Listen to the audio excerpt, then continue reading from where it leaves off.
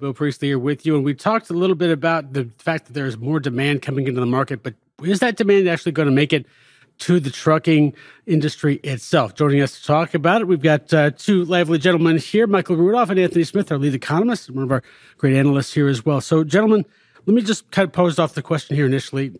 Michael, to you first. We saw in your hedge tailwinds last week, a little bit of a tailwind, sometimes in those things contracting, but not as quickly, but moving in the right direction. We've got New York, New Jersey moving in a way that they're seeing more inbound TEUs than they have since October a couple of years ago. What is this going to come in and affect the trucking industry overall? What's your take initially here? So if we want to talk about like a regional story like New York, New Jersey, that's all well and good. But if we're looking at the kind of industrial sector on a national scale, that's a little bit more dicey. We have the data from the latest Producer Price Index, or the PPI, and it did rise a little bit more than expected. That, I think, was due to downward revisions of the previous month and a big jump in financial services. So it doesn't really affect the core goods economy that we're looking for in the trucking market, right? Overall, I think, disinflation is proceeding nicely in the industrial sector. However, the idea is like, will this disinflation incentivize demand, right? And certainly the Fed wants to retain control over its ability to kind of induce demand at a moment's notice by lowering federal rates. I'm not so sure that mechanism is going to be as effective as it has been in previous cycles, simply for the fact that there are sticky parts of inflation elsewhere that are kind of demanding the consumer's attention. Unfortunately, these don't really involve the truckload market as significantly as, let's say, just raw durable goods spending on furniture and consumer electronics. You've got some charts here that you want to go to here as well. Sure. So this first chart is an oldie but a goodie. It's the total amount of revolving credit outstanding. Revolving credit is stuff like credit card debt that you pay down every month, but it's a kind of floating balance right there.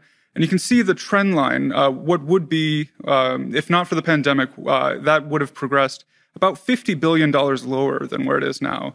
Of course, the pandemic stimulus money came in. People were able to pay down their debts, and you see that big kind of U-shaped dip. The green line above is just non-revolving credit. So these are things like mortgages, student loans, stuff that you're going to be saddled with for a while. And that did remain relatively constant, except for that little blip up in 2021 around May, June.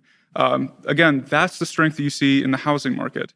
Now, that's a double-edged sword for the, truckload, kind of economy, because, housing construction demand does drive flatbed demand. It drives a lot of auxiliary services. And usually, this is the caveat here, when people buy homes, they want to fill them up with stuff, right? You get a bunch of new sectionals and refrigerators and whatnot. I'm not so sure that's going to proceed as, normal right now, mainly because people are devoting so much of their income towards housing that it's just not feasible to go out to, your local Pottery Barn or Restoration Hardware and buy the, next best sofa model that'll last you a decade or two. Gotcha. Anthony, what's your take on where the situation is in terms of obviously lots more demand? So, or not lots more, but certainly increased demand coming in over the last few months or so. But will that ever make it to the trucking industry? I think when we're looking at demand coming from consumers, we also have to look at things on a nominal versus real scale. So when you're looking at things like retail sales are going to be measured in millions of dollars. And so that's not going to be adjusted for inflation when we look at the U.S. Census Bureau report put out. So when you're looking at these quarter end, fourth quarter reports, one of the big things, if you see something like a 3-point-something% year over year, you have to also keep in mind this isn't adjusted for inflation. We see things like the CPI and PPI and also the PCE index, different measures of inflation that the Fed is going to take into consideration. These are all going to be really kind of still elevated. And so when you start to think into some of the considerations of what we're seeing on a year-over-year basis, that's going to come with some caveats. And I think also when you look at what consumer demand is going to do, that's going to be a double-edged sword because you want to see consumer demand to really flourish, to have some kind of benefits for the overall economy. But if you also see that there is any type of robust consumer demand, that's also going to add more fuel for the Fed to increase interest rates or keep them elevated for a little bit longer. And right now, we haven't seen the full impacts of those elevated interest rates just yet. Those impacts, I think, are going to really kind of go into 2024 when we start to really see some of those true impacts overall. Michael, what do you look at some of the positives of this? We see more stuff coming in. Obviously, that's got to affect somebody somewhere. Right. So, if we return to the housing market, Anthony mentioned a double-edged sword. That is a double-edged sword because it is going to provide a boost for, again, kind of flatbed LTL in the meantime, right? Because the housing market is so constricted with these high mortgage rates that are highest since 2001, right? That means that people don't want to sell their homes because they'd have to go out, buy a new home with a new mortgage, and it's going to be higher than they've ever seen. That drives demand for new housing, right? So that is you're going to have a bunch of lumber and steel moving on the railways. You're going to get it imported. At the same time, that's going to only last as far as consumers want to own a home, right? Or at least they think it's within reach. Otherwise, they'll just settle for an apartment, right? And that may be the case that, there's also the fact that going into new homes means that, as opposed to existing homes, means that there's not a lot of room for home improvement kind of projects. So all that do-it-yourself stuff that you see coming into Home Depot and Lowe's, that's just not going to materialize in the same way that it did over the past couple of years, I would say. Anthony, as you look at the economic situation for the American consumer, and we just saw, of course, revolving credit, and again, continuing to go up and up and up at this particular point, do you see any sign that this as an opportunity to either slow down, somehow help the trucking industry at all, or is this something that's just simply going to have to work on the deflationary aspects of what the government, what the Fed is trying to do? So I think we're looking at that recent chart, we're looking at consumer credit utilization on a revolving and non-revolving basis.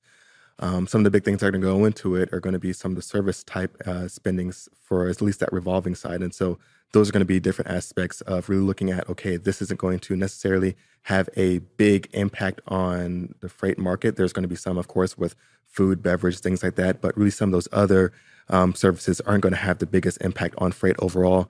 When we're starting to look at what's going on with revolving credit, we did see that there was a little bit of an easing in the latest month of reporting, maybe hinting towards that there is going to be somewhat of a breaking point hit, but it's too early to call it a trend just yet.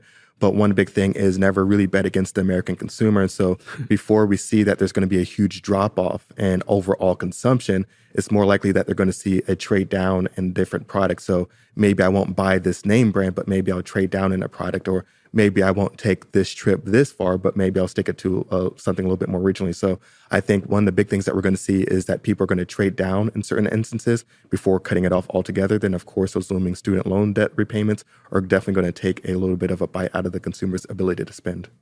Michael, when you look at this situation, obviously we're talking a little about trying to see some of the positive in this, but let's look at the negative side, unfortunately, as well. We have had Knight-Swift layoffs. We've had Convoy. We've had Coyote, also with layoffs in different aspects in terms of how they're handling their own businesses as well. As you look at these economic indicators moving forward into 2024, when we're talking about interest rates taking their full effect, as Anthony mentioned, what pitfalls right now do transportation companies have to watch out for, maybe economic indicators that they need to look at in terms of we need to watch out for this, or whether will fall into that category of we're going to have to lay off, we're going to have to look at other options, or hopefully not drastic ones? I'm going to go a little off script because you asked me to talk about the positives and I was laying out the bear case earlier. Yeah. You asked me to talk about the negatives. I'll talk about some positives. I mean, this is kind of a bitter pill to swallow, right? But one of the things we saw, and we've been seeing in the CPI inflation reports over the past few months, but in July, one of the biggest, drivers of inflation we've seen have been increases in motor vehicle parts and maintenance, and increases in motor vehicle insurance, right? This affects carriers, more. This directly affects their margins, right? So it is a negative in the sense that, yes, the margins are getting thinner, especially, for the smaller carriers, I would say. Like the larger carriers are insulated somewhat against, kind of broad fleet insurance, but they're certainly not immune to it. That will squeeze a lot of capacity out of the market, and that is a negative. Mm-hmm. But not for the remaining carriers, right? Because as soon as there's less competition for the, I would say relatively stable amount of freight that we project into the future, that's great news. That means that carrier rates will rise, possibly as early as the second quarter of next year. Anthony, what are the pitfalls that we've got to watch out for over the course of the next 6 months or so? I think looking at equipment, so looking at some mid-sized carriers, Craig Fuller put out a great article around mom and pop really starting to flourish around here. I think large carriers are going to be just fine for the most part. But looking at some of those mid-sized players and seeing if they're starting to sell equipment just to kind of make ends meet, maybe to extend their lifeline a little bit longer, maybe to meet payrolls in certain instances. So I think if we start looking at what's going on with equipment, that might tell a little bit of a story as well. Well, the numbers may be increasing just a little bit, but of course, there's a long way to go before we get back to any kind of land of prosperity. Gentlemen, thank you so much for joining me for this roundtable. We'll take a short break. We'll come back and wrap up this edition of FreightWaves Now after this.